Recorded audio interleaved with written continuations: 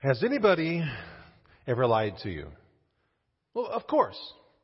We've been lied to, all of us, many times. And if we're honest, there have been times when we've misrepresented the truth as well. But how do we know if somebody's lying to us? You go into the store, you see a salesman. They're waxing eloquently about what this product can do. How do you know if they're telling you the truth? You turn on the news, or you turn on the radio, and you hear a public figure, a business leader, a politician, maybe a sports figure, and they're making claims. They're talking about something, and you wonder, how can I know if they're telling the truth? Maybe you've been lied to by somebody close to you. Those are the ones that hurt the most, right? We're pretty good usually with people that we know. We can kind of figure out by their body language, by their eye contact, by how they're acting. We can often, there's certain things we can pick up on to know if they're telling us the truth. But in general, how do we know if somebody's telling us the truth? In John 14:6, Jesus made an astounding, radical claim. Jesus said, "I'm the way, I'm the life, and I am the truth." I am the truth. Jesus doesn't say, "I'm telling you the truth about these things." He's saying, "I am the truth. I'm truth embodied. There's nothing false in me. Everything about me is true. I am the truth." How do we know that? How do we know that Jesus is telling us the truth? If Jesus is telling us the truth, it changes everything, right? If He's telling us the truth about life, about the afterlife, about sin, about forgiveness, it changes everything. But how do we know? In Mark chapter 2, we're continuing our sermon series we started last week in the Gospel of Mark. In Mark chapter 2, we have a story where there are some people, some of His listeners, who really doubt that Jesus is telling them the truth, that He can really do what He says He can do. Let's pick it up in verse 1. A few days later, when Jesus again entered Capernaum, the people heard that He had come home. They gathered in such large numbers that there was no room left, not even outside the door, and He preached the word to them. So here's the scene. After Jesus was born in Bethlehem, after He grew up in Nazareth with His parents Mary and Joseph, at some point He moved to Capernaum as an adult. We're not sure how long He lived there, but we know He lived there because in the passage it says the people heard that He had come home. So Jesus had been there. It was a small town, fishing village on the banks of the Sea of Galilee. Jesus was probably using his trade as a carpenter to make a living, and people would have known Him or at least knew of Him. They would have seen Him at the synagogue. And so when people hear that Jesus is coming home, they come out in large droves. Why? Well, because right before this, at the last part of chapter 1, we see Jesus going out and beginning His public ministry. He's preaching, He's teaching, He's healing, He's doing exorcisms, all these things in His home area around the Sea of Galilee. And they're hearing about this. Jesus is going viral. There's a buzz about Him. And so the people turn out to see this hometown boy and see what the big deal is about. It'd be like if somebody from Salina lived here for a number of years. People knew who this person was, and all of a sudden, everywhere you look, you read about this person. You go to social media, people are discussing him. You go to websites, you go to the radio, go to cable news. That's all you hear. That's all you see about this person and who they are. They're impressive. They're spectacular. They're amazing people. And this person decides to come back for a visit. People would turn out. Some people would come because of civic pride. Hey, they're one of us. Local boy made good. Some would come because they're kind of skeptical. I knew him back then. No way, this can't. There's something not right here. Some would come because they want to knock him down a notch, look for weaknesses, so they would feel better about their own lives. Regardless of their motives, there's a huge crowd, and people are crammed into the house where Jesus is speaking, where He's teaching, and they're spilling out into the streets. And then we pick it up here in verse 3. Something crazy happens. Some men came bringing to Him a paralyzed man, carried by 4 of them. Since they could not get him to Jesus because of the crowd, they made an opening in the roof above Jesus by digging through it and then lowered the mat the man was lying on. Now, in what world is it okay to cut a hole in somebody else's roof? I mean, you're having a dinner party, you have your house is full, you're having a conversation, you have a special guest, and all of a sudden you hear a crack and dust begins to come down, plaster comes down, and all of a sudden there's a hole in the roof. I mean, what world is that okay? Well, I guess if you had a fire, it'd be okay if a firefighter did that, but I can't think of any other scenarios. I remember when I was a youth pastor in Indiana, there was a distraction during a worship service. I can't remember if the pastor was preaching or doing an announcement, but he was speaking. And off to the side, there was the organist, and the organist was sitting there. And all of a sudden, all the eyes were over there. Actually, they were above the organist because there was a bat. And it was kind of squeaking and making noise, and you looked over and there were bat droppings on the organ, and forget about what the pastor was saying, right? It took a while to get people's attention. That's kind of what's happening here. I mean, Jesus is speaking, all of a sudden, speaker's worst nightmare. There's a hole in the roof. What do? But suddenly the focus is riveted back on Jesus, because through the hole comes this man, this paralyzed man, lowered down by his friends. He's laying in front of Jesus, and what do these townspeople, what's their first thought? This is what we came for. This is what we've heard about.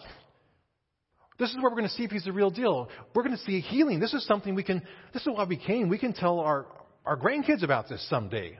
We saw Jesus heal a paralyzed man. Isn't that what you'd expect, probably, if you saw this happen? But then Jesus surprises them. He shocks them. There's a twist in the story, as there often is with Jesus. He always surprises, it seems, by what he says and by what he does. Verse 5. When Jesus saw their faith, he said to the paralyzed man, "Son, your sins are forgiven." Now the man laying there must have thought, well, what? That's nice, but I want to be healed. I want to be able to walk. And the crowd must have been kind of stunned by this twist. What's going on here? A couple of weeks back, our church hosted a preaching workshop class. Several of us on staff and a few from church participated. And the guy who led it was the man named Dr. Kent Edwards. And he shared, I was listening to one of his podcasts, and he shared a story about when he was preaching on this passage. It was at a medical convention, like a CM, one of the Christian medical dental conventions. And the doctors, after he got done, they were talking about this passage, and they told him that their conclusion was that this man had been paralyzed because of a very recent accident. And he said, well, how could you know that? He said, well, if he had been paralyzed weeks or months or years before, he would have been dead already. Because back then they didn't have antibiotics. I mean, bed sores, infections would have claimed his life already. So this had to have been a very recent accident. And so the paralyzed man and his friends, they would have known his condition was terminal. They knew that he was going to meet his Maker if he wasn't healed soon. Ironically, he did meet his Maker here. And Jesus sees their faith and he says, "Son, your sins are forgiven." Now, if you hear somebody say something pretty radical and surprising like that, what's often our first response? How can I know this person is telling the truth? How can I know that this person can deliver on their promises, do what they're claiming? I mean, think about if a big van or truck during Santa Fe days rolled down Santa Fe, or during River Festival, a big truck or van rolled into Oakdale Park, and a guy gets out and he begins waxing eloquently, speaking and passionately about the benefits of this special, one-of-a-kind, generational, a secret recipe that if you drink this potion, you'll look 20 years younger, you'll live 20 years longer, and your immune system will be better than ever. You'd rightly wonder, okay, how can I know this guy is telling me the truth? How can I know that this guy can deliver on what he promises? Well, that's what these people in the crowd were thinking. How can we know that Jesus is telling us the truth? How can we know that Jesus has the power to forgive our sins? We can be confident that Jesus can forgive our sins because Jesus has the power of regeneration. We can trust that Jesus cleanses us of all our wrongdoing because Jesus can bring dead things back to life. Verse 10. But I want you to know that the Son of Man has authority on earth to forgive sins. So he said to the man, I tell you, get up, take your mat, and go home. He got up, took his mat, and walked out in full view of them all. And this amazed everyone, and they praised God, saying, we have never seen anything like this. Just a few minutes before, there's a hole in the roof, and now figuratively, they're raising the roof. They're celebrating, they're worshiping Jesus and what they've just seen. This is the ultimate prove-it moment, isn't it? You know, one of my favorite basketball player growing up was Larry Bird. He could do it all. He could incredible shooter, a great rebounder, incredible passer, smart defender, made steals at timely moments. He was very, very clutch. And one of the things he was most known for when he played among his peers was he was known to be an incredible trash talker. He would tell somebody guarding him, I'm going to get the ball out of bounds on this play. We're going to run this play. I'm going to dribble there. I'm going to shoot over you, and you can't stop me. And he would do it. He would do it time and time again. You hear these stories of how he would tell somebody, I'm going to do this. You can't stop me. And then he would do it. He proved on the court that he could back up his promises. Jesus says to the religious leaders, I can forgive sins. I have the authority to do this. And so you know that I can. I tell this man, get up, take your mat, and go home. And it happened. How can we know that Jesus is telling us the truth about forgiving our sins? We can be confident that Jesus can forgive our sins because Jesus has the power of regeneration. He can bring dead things to life. And he's proved it. How can we know for sure that Jesus is telling the truth about forgiving our sins? We can be confident that Jesus can forgive our sins because Jesus is God.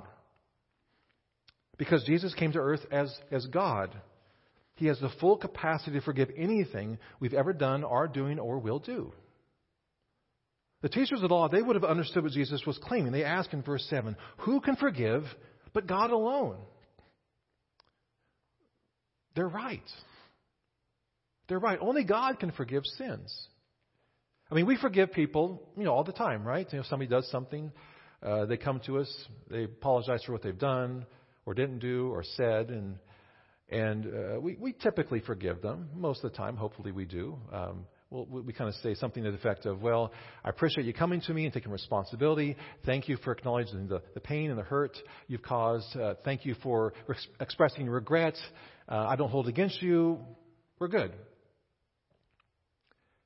But what about the sins that people cannot or will not forget and forgive in others or in us? What about the sins we're not even aware of? I mean, because God is perfect in every way, because God is aware of all things, because God knows all things, because God knows our motives behind every single thing that we do and think, only God has the power and the authority to forgive our sins.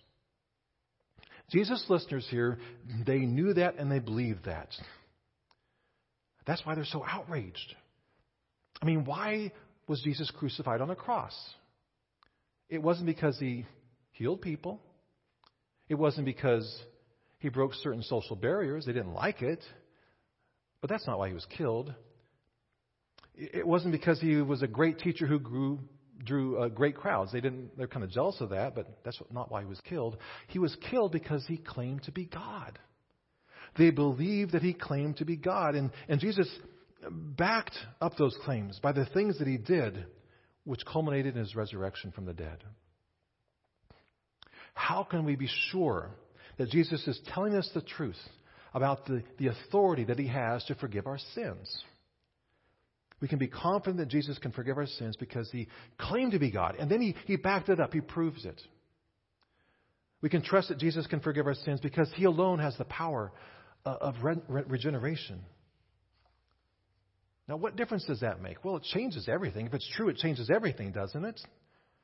If Jesus can do miracles, if Jesus can bring about regeneration, making dead things come to life, well, it changes everything.